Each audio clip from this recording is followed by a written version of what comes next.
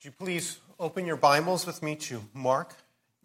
We're beginning at chapter 11. We're going to look from Mark chapter 11 to chapter 12, verse 12. So we'll read that section to start with, and then we'll ask the Lord's help to apply this to our hearts and understand it. Mark chapter 11, verse 11 to 12, verse 12. And he, Jesus, entered Jerusalem and went into the temple. And when he had looked around at everything, as it was already late, he went out to Bethany with the 12. On the following day, when he came from Bethany, he was hungry. And seeing in the distance a fig tree in leaf, he went to see if he could find anything on it. When he came to it, he found nothing but leaves, for it was not the season for figs. And he said to it, "May no one ever eat fruit from you again." And the disciples heard it. And they came to Jerusalem. And he entered the temple and began to drive out those who sold and those who bought in the temple. And he overturned the tables of the money changers and the seats of those who sold pigeons. And he would not allow anyone to carry anything through the temple. And he was teaching them and saying to them, "Is it not written, 'My house shall be called a house of prayer for all the nations'? But you have made it a den of robbers." And the chief priests and the scribes heard it and were seeking a way to destroy him, for they feared him, because all the crowd was astonished at his teaching. And when evening came, they went out of the city. And they passed by in the morning. As they passed by in the morning, they saw the fig tree withered away to its roots. And Peter remembered and said to him, "Rabbi, look, the fig tree that you cursed has withered." Jesus answered him, "Have faith in God. Truly I say to you, whoever says to this mountain, 'Be taken up and thrown into the sea,' and does not doubt in his heart, but believes that what he says will come to pass, it will be done for him. Therefore I tell you, whatever you ask in prayer, believe that you have received it, and it will be yours. And whenever you stand praying, forgive if you have anything against anyone, so that your Father also, who is in heaven, may forgive you your trespasses." And they came again to Jerusalem, and as he was walking in the temple, the chief priests and the scribes and the elders came to him, and they said to him, "By what authority are you doing these things? Or who gave you this authority to do them?" And Jesus said to them, "I will ask you one question. Answer me, and I will tell you by what authority I do these things. Was the baptism of John from heaven or from man? Answer me." And they discussed it with one another, saying, "If we say from heaven, he will say, 'Why then did you not believe him?' But shall we say from man?" And they were afraid of the people, for they all held that John was really a prophet. So Jesus answered them, so they answered Jesus, "We do not know." And Jesus said to them, "Neither will I tell you by what authority I do these things." And he began to speak to them in parables. "A man planted a vineyard and put a fence around it and dug a pit for the winepress and built a tower and leased it to tenants and went into another country. When the season came, he sent a servant to the tenants to get from them some of the fruit of the vineyard.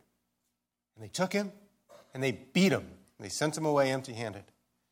Again, he sent another servant, and they struck him on the head and treated him shamefully. And he sent another, and they killed him. And so with many others, some they beat, and some they killed. He had still one other, a beloved son. Finally, he sent him to them, saying, 'They will respect my son.' But those tenants said to one another, 'This is the heir. Come, let us kill him, and the inheritance will be ours.' And they took him and killed him, and threw him out of the vineyard. What will the owner of the vineyard do? He will come and destroy the tenants and give the vineyard to others. Have you not read the scriptures? The stone that the builders rejected has become the cornerstone. This was the Lord's doing, and it is marvelous in our eyes." And they were seeking to arrest him, but feared the people, for they perceived that he had told the parable against them. So they left him and went away. Let's pray. Oh, Father, we pray that you would help us. Help us see the truth in your word. Help us apply this to our lives and our hearts. Lord, give us ears to hear, eyes to see. May we understand your word to us. And may we repent and believe and put ourselves under your word, that you may speak to us and call us to be your people. Give us humility. Give us life. Give us love for you and love for one another. We pray this in Jesus' name. Amen. Now, if you've been here with us for a while, you'll know that we've been working through the book of Mark together. And Mark is a really super fast gospel into the life of Christ. What happened in the ancient world is that Jesus rose to great prominence. He was a recognized figure. People knew who he was, at least on the surface, right? They knew of him. But many people didn't really know him. They didn't know who he was really like. And they tried to, like so many of us do when we see somebody, they tried to put Jesus in a box. So could he be a religious leader? Or is he a philosopher? Or is he just a moral man? Or is he a revolutionary? Or is he a martyr? And the thing is, no one of those boxes actually fits Jesus. Mark's gospel is written to reveal Jesus on his own terms so that he squashes all the boxes. And we see him for who he really is. Friends, I wonder, were some of your boxes squashed? I mean, that idea of putting Jesus into a box, that's not just ancient. We do that now, right? He's like this, and therefore he has this role in my life. We put Jesus into a box all the time. And this passage, if we're honest, probably squashes some of those boxes because Jesus does things that we're, quite frankly, uncomfortable with. He drives people out of the temple.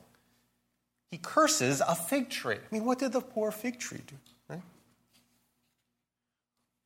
But you see, friends, if we make Jesus fit into our own box, we'll never know him truly. And we'll never worship him. Because whatever box we make for Jesus will inevitably be too small. It will not capture who he is. So let's work through this passage together. And I think what we'll see here is something great about Jesus' authority. We'll understand Jesus' authority more clearly, and we will see how we must respond to him. So the first thing we have to understand about this passage is geography. Geography lesson, folks, right? Where is these events taking place? You'll notice that they center around the temple. It's Passover time, and Jesus, like so many other Jewish people at the time, are going up to Jerusalem. No matter where you were, you always went up to Jerusalem because it was the center part of Israel's life, and it was the center of Israel's life because it had in it the temple. It's really difficult for us, particularly if we're from the West, to understand the significance of the temple, what place it had in their lives. I heard one person take a stab at it by saying it's sort of like imagine, if you're from here in America, that the U.S. Capitol building, the Jefferson Memorial, Disneyland, and the biggest church in America were all rolled into one place. Can you imagine one place occupying all those aspects of our cultural life? Well, that's what the temple did. It was the center of their religious life, their political life. It was a memorial, a monument. And it was the place where the people met with God. It was the meeting place between God and man. That's what the temple was.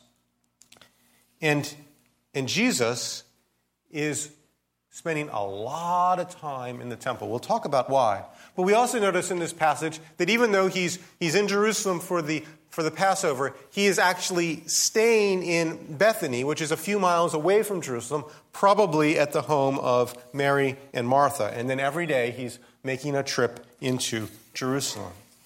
And the first day he gets there, he just goes straight for the temple. It doesn't appear he stopped in Bethany first. He just goes straight to the temple. And notice what he says there in verse 11. He looked around at everything. He's looking around. He's standing in the temple. He's sizing the whole thing up. The picture I get here is that Jesus is walking into the temple as you or I might walk into our house after being at the beach for a week, and maybe somebody else was living there at the time, and we walk into our house and we kind of survey things. Okay, dishes need to be done, floor needs to be swept. We're taking stock of what our house is like at that time.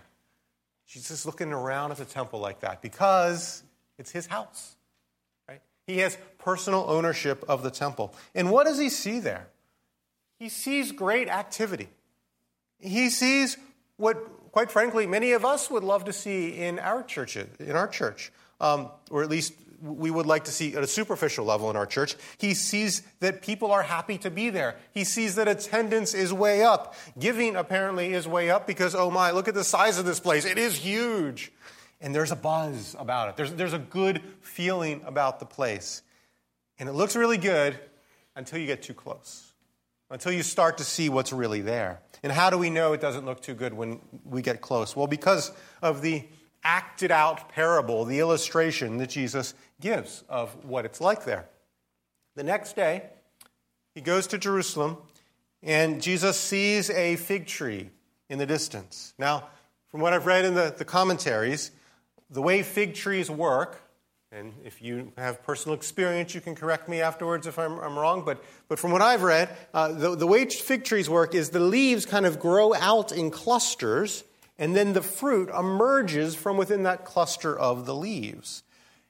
If you see a fig tree in leaf, meaning that there's leaves around it, you see those clusters of leaves, it usually means that there's a fruit inside, although sometimes that fruit might be rotten or the fruit might not be there yet. Usually the leaves are an indication the fruit's there, but sometimes it's not. Jesus sees the tree in leaf from a distance, and he thinks, oh, it's giving the appearance of, here's a nice snack for a hungry traveler. They didn't have 7-Eleven there. He's walking along on this road. He's hungry. Oh, a fig tree. It's going to be a good snack. He gets closer. He inspects it. There's no fruit there. It's giving the appearance of fruit, but there's nothing there. I'll give you a contemporary analogy. This past Christmas day, my family, we were driving north, and I was a traveler in need of a caffeine beverage. So I, looked for the nearest Starbucks. I took a little detour. I saw that green sign, which usually means, oh, bold, good aroma ahead. I got there, and it was dark. So I said, curse you, Starbucks. No, I didn't.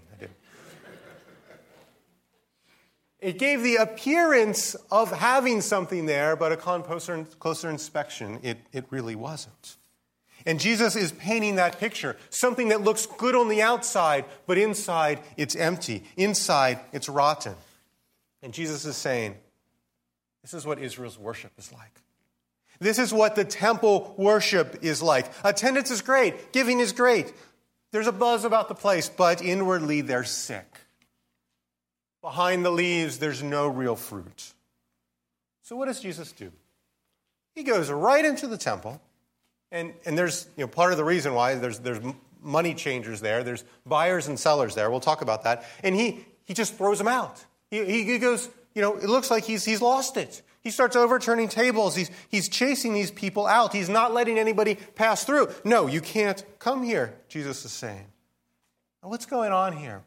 Well, there's actually multiple layers of meaning behind this act. Let me try to peel them apart for you. First, very straightforwardly, Jesus is just confronting their hypocrisy. I mean, at one level, this is hypocrisy, pure and simple. He says, you have turned the house of prayer into a den of robbers.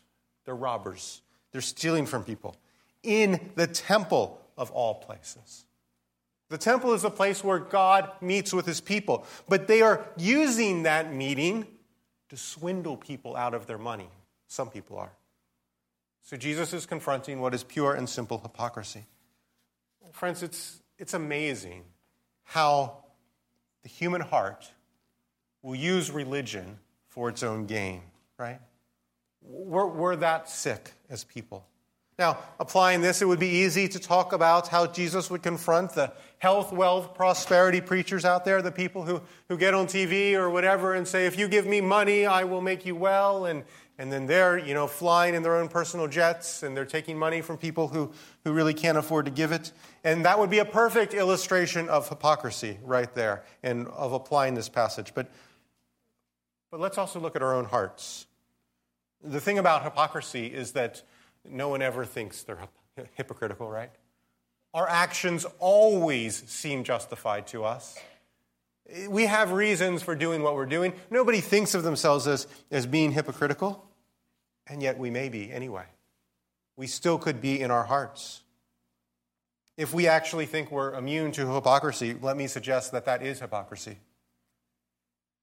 Jesus says to the church in Sardis, I know your works. You have the reputation of being alive, but you're dead. Jesus goes on to say, wake up, strengthen what remains and is about to die. Remember what you received and heard.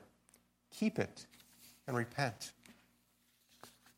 Friends, it doesn't work to have just done that once. Oh, we were really bad back then, but now we've repented and we've gotten all that out of our system. We're good. No, we need to continually do those things.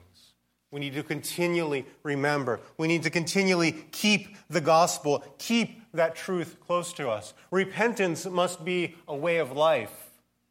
Quote that I've said before by Martin Luther, this life is not righteousness, but growth in righteousness. Not health, but healing. Not being, but becoming. Where all does not gleam in glory, but all is being purified. That's a life of repentance. We're going there. That's what we need. Jesus is confronting their hypocrisy. Secondly, a particular aspect of their hypocrisy is that the Jewish people have forgotten their calling to be a blessing to the nations. They've forgotten their calling to be a blessing to the nations. Look at verse 17. Jesus says, my house shall be called a house of prayer for all the nations. Why add that bit about the nations? What's that doing there? It's a quote, actually, by the way, from Isaiah 56:7. Isaiah there, in the context of the book, Isaiah is talking about Israel's true purpose, their calling. Israel, God's people in the Old Testament, are chosen by God to live in such a way that the other nations out there will recognize something different about them, and then the other nations will flock to Israel to figure out what that is. Israel was there to be a light to the nations. And when the nations came to Israel, it was changed in Jesus where Jews, Gentiles come on the same footing. But before Jesus changed that, they had to come to the Jewish people and accept their religion on their own terms, as Jewish terms. And that meant that the temple was reserved for only Jewish people, but there was a court for the Gentiles where the Gentiles could come and pray. So Israel is supposed to be a light to the nations. Nations come and see what's up with Israel, and when they come, they're going to come to the court of the Gentiles, the court of the nations. That word Gentiles and nations means the same thing in Greek. They're coming to the nations. The problem is, all that buying and selling going on, it's happening in the court of the Gentiles. So Israel has just filled up the place where the nations are going to come and gather with their commerce. It'd be like they took a giant Walmart and put it right down where the nations were supposed to come and pray. And this sends a sign to the nations, not welcome here. No room for you. It's very odd for a nation whose purpose is to be a light to the nations, right? What did the religious leaders think there about the Abrahamic covenant where God said, through you I will bless the nations? Oh, we forgot about that part. We're just interested in making some money. Jesus is confronting that. And friends, Jesus has zero tolerance for those who would gather together in his name without any concern for those who don't yet know him. Zero tolerance for that. Friends, let's not be like that. Let's realize that to like Jesus is to like sharing Jesus with others. That's just the way it goes. But there's an even deeper reality to what Jesus is doing here. You see, the prophecies of what it will be like when the Messiah comes. The Old Testament is filled with prophecies. When the Messiah comes, this will be, that will be.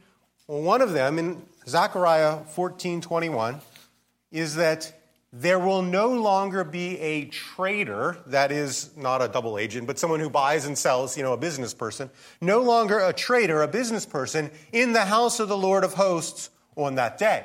On the day the Messiah comes, they won't be there anymore. So even if they weren't taking up the court of the Gentiles, even if they weren't robbing from the people, there will be a day when the temple of God will be exclusively for the worship of God. And the cleansing of the temple is Jesus saying, that day has come. I am bringing that day. See, Jesus here is not merely restoring the temple to what it was before, what it was supposed to be. Jesus rather is transforming the temple into what it will become, because he is the new temple.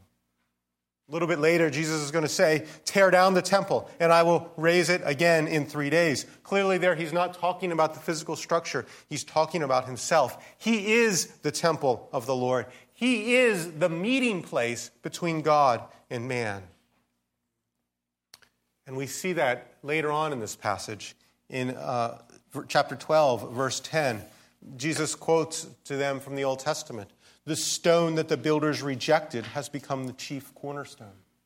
Well, there's tons of theology in here. I'm trying to kind of sum it up here a little bit. The idea of cornerstone harkens back to the temple. Jesus is the cornerstone. He is the foundation of the temple. The irony here, what's going on, is that the religious leaders look at Jesus and they say, oh, this guy's bad for the temple. But who is he really? He's the cornerstone of the temple. He's the structure of the temple. And by their rejection of Jesus, because they think he's bad for the temple, bad for temple business, they actually cause his death, which is the means by which he becomes the new temple. Jesus is the temple of God, the new temple, the meeting place between God and man, because he takes upon our sin and dies on the cross to be a sacrifice for that sin in our place, so that God then can treat us solely with his love. He can welcome us into his presence, because the penalty for our sin before our rebellion against him has been done away with. God can then welcome us as his sons and daughters. That's a beautiful thing. And he does that in Christ Jesus, because Christ is our redemption, our sacrifice. He is therefore the new temple. Now, after cleansing the temple, Jesus leaves Jerusalem, goes back to Bethany, and then he returns again to Jerusalem, and lo and behold, that fig tree that he cursed has rotted down to the roots. And Peter remembers what Jesus said, and he's like, wow, what happened there? And the point that Jesus is making is that because Israel is fruitless, like this tree, they too will die. Israel's religion was rotten from the inside, and therefore the outward structure, the religious leaders who are taking it in that direction, will be destroyed.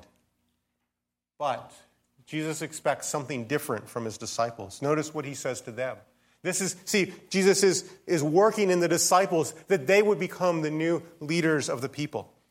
He tells them, verse 22, have faith in God. And then he talks to them about believing and not doubting. That word for doubt there is a word that means to dispute among yourself, dispute within yourself, to have two minds, to be pulled in two different directions internally. We have competing loyalties, competing sources of authority, competing desires. Jesus is saying, don't do that. Trust in God and God alone. I wanted to think a little bit more about doubt this week, so I read a book on it, a great book by Os Guinness called Doubt, Faith in Two Minds. Highly recommend it. It's old, so you can get it on Amazon used books for like 1 cent or something like that, but it's a great book. And this is what he says. Doubt is an inner state of mind so torn between various options that it cannot make up its mind. He says, genuine faith is unreserved in its commitment. Doubt has reservations. Faith steps forward. Doubt hangs back. Doubt holds itself open to all possibilities, but is reluctant to close on any one of them. The Gospel of Mark is particularly written to help us work through our doubts. You might remember a few weeks ago, Steve preached a sermon where the man with the boy who had the demon said, I believe, help my unbelief. I believe, help my unbelief. That's a person struggling with doubt. They have faith in two minds. They believe and they don't believe at the same time. They harbor doubts. Friends, my guess is that in this room there are a lot more doubts than we'd like to admit. We kind of like to think of ourselves as above doubting. Oh, I don't do that. No, other Christians might do that. I don't doubt, because doubting somehow feels shameful. We aren't that kind of person. The problem is we're probably lying to ourselves if we're doing that. And unless we actually confront our doubts, our faith is never on any solid foundation, and then we remain perpetually immature. Now, Jesus wants us not to doubt, but the way to do that is not just to pretend our doubts don't exist. The way to do that is to confront our doubts and find out what are the true foundations of our faith so that we can stand secure. And Jesus here makes some staggering promises. He says, if you believe and don't doubt, you can say to this mountain, be thrown in the sea, and then it'll happen. How do we understand what's going on there? Some people teach that if we just believe strongly enough, if we just have enough faith, then God will never say no to anything that we ask of him. To which I want to say, well, what about when Jesus prays, take this cup from me? And yet he receives the full cup anyway. And what about when the Apostle Paul prays 3 times for the thorn in the flesh to be removed, and yet it is not? No, there is no scriptural promise that if we believe hard enough, then God will certainly answer our prayer in the way we want it to be answered. I think here when Jesus talks about the mountain being thrown into the sea, I think that would trigger in the disciples' minds, it should trigger in their minds, another prophecy from Zechariah 14. That, by the way, apparently is the passage to go home and read today, right? That's one to reflect on. That passage says that when the Messiah comes, the Mount of Olives will split in two. The mountains will turn into a plain. In other words, it'll be a clear path for the Messiah to come. I think Jesus is talking about praying in faith for the Messiah to come. You have to understand that expectations of the Messiah, of the Savior, of the Deliverer, were ripe in the people. They longed for a Messiah to come. They read their Old Testament that talked about a coming deliverer, one like Moses who would come and lead the people to victory, to safety. And they longed for him, but yet they waited so long that they began to doubt. Will he ever arrive? Do we have to do it on our own? Jesus says, no, pray in faith for the Messiah to come, and you will realize he's already here. Friends, how strong is your faith in Christ? Please understand, I'm not speaking to any unbelievers who are here. I'm happy that you're here, speaking to you too in a sense, but I'm also wanting to speak to the Christians here. How strong is your faith in Christ? How strongly and solidly do you really believe in him?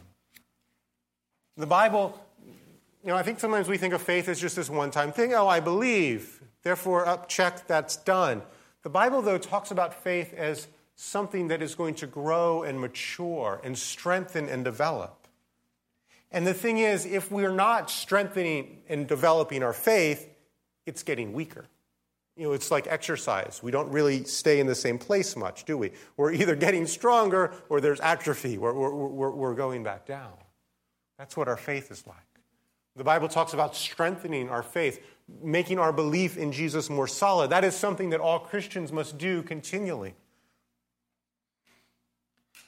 Jesus tells us something else here that may at first seem out of place. He says, and whenever you stand praying, forgive if you have anything against someone.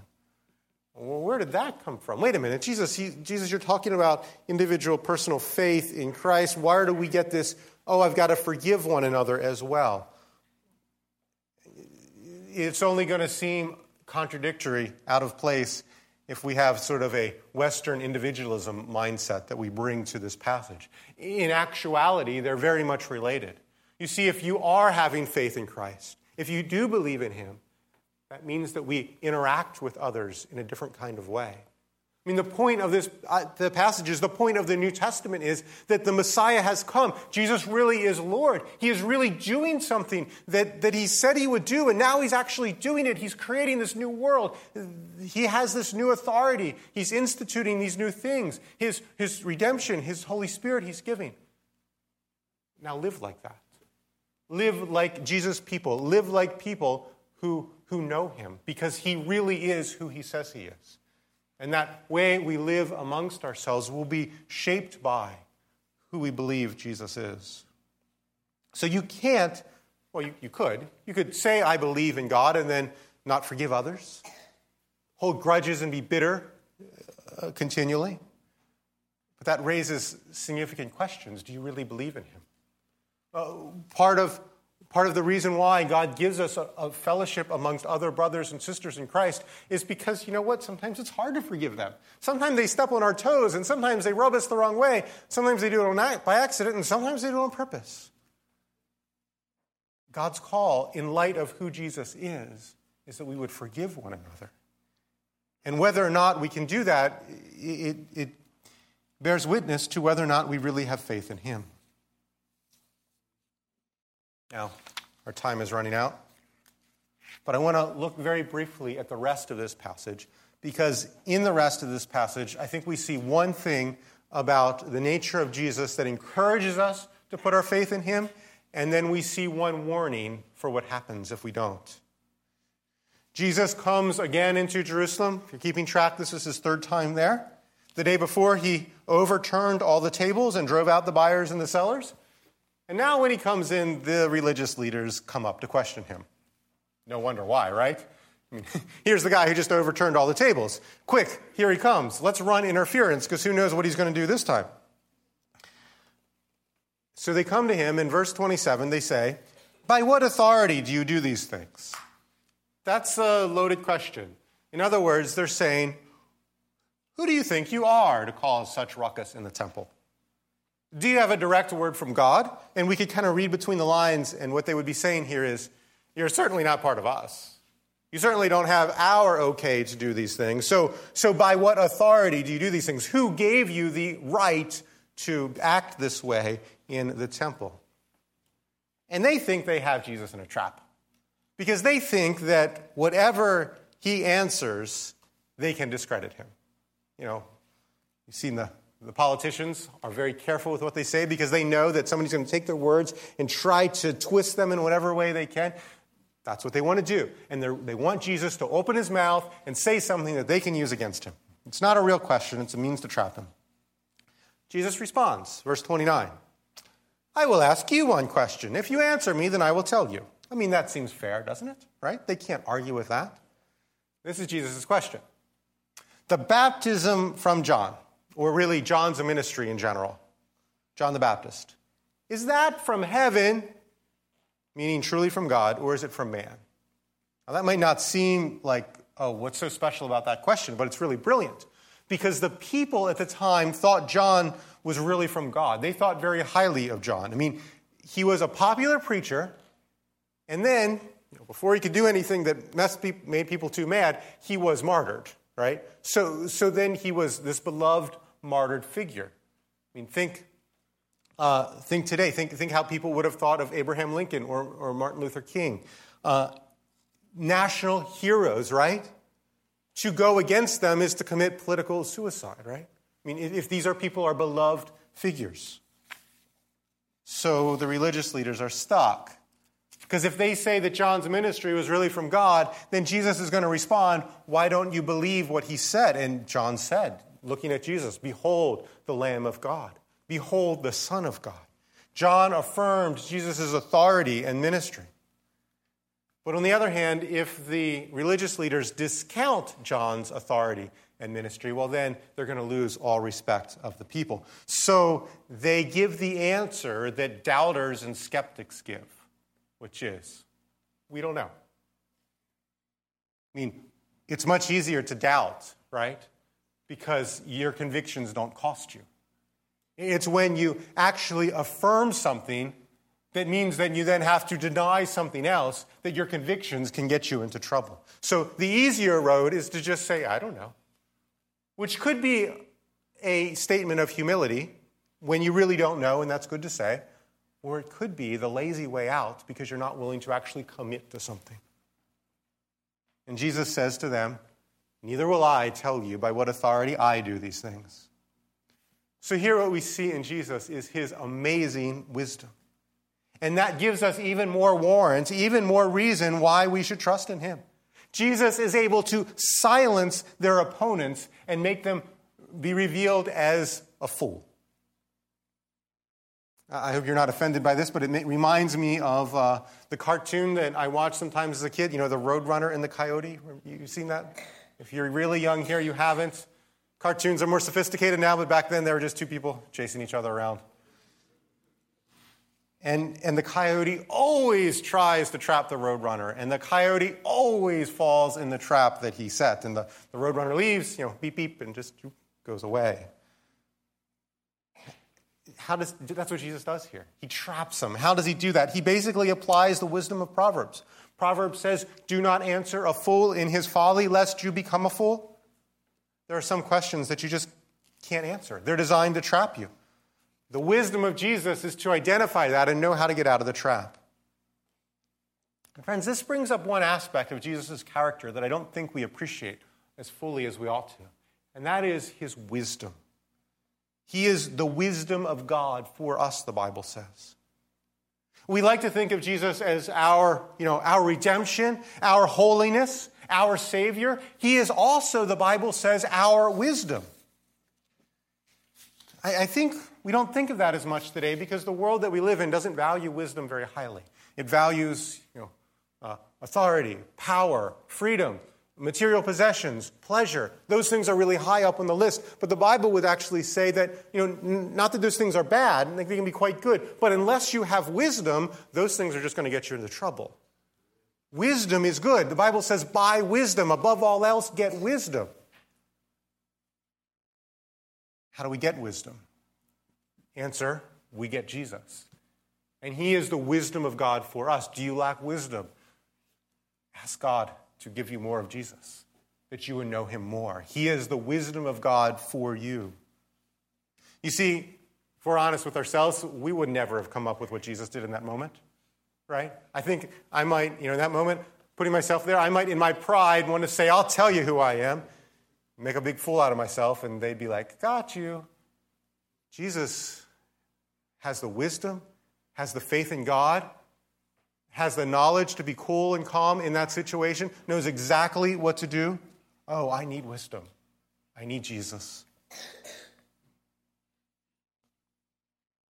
Now, what happens if we don't get wisdom? Well, we end up like these religious leaders. Jesus tells a parable against them. A farmer had a vineyard and rented it out to others. And he sends the servants to collect the payment. And all the servants are rejected. What Jesus is referring to here is what happened in the Old Testament. When prophet after prophet spoke God's word to the nation of Israel, and while you read the Old Testament, they didn't have a great life expectancy. They were killed. They were beaten. They were rejected. Finally, God sends his son, the one with the greatest authority.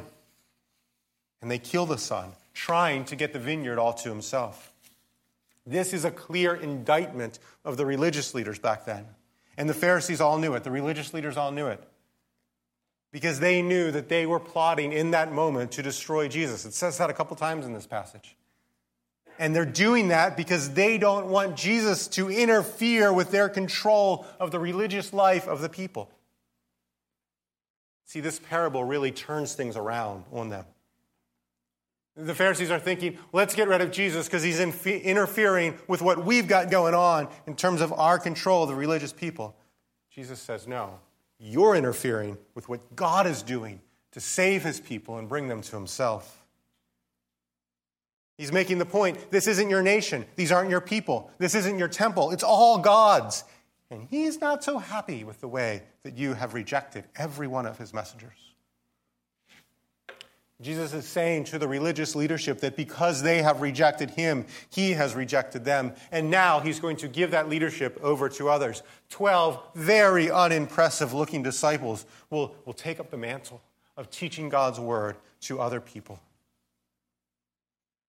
Friends, if you're here this morning and you're not a Christian, you might be tempted to look at the commands of Jesus and the sayings of Jesus, and you might be tempted to think, who does he think he is interfering with my life?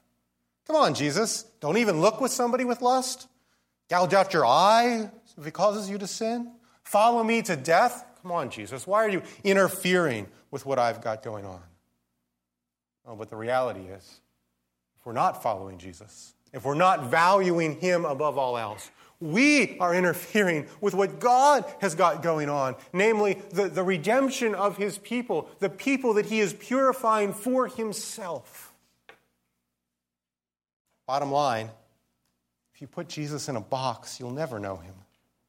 Your version of Jesus will be far less than who he truly is.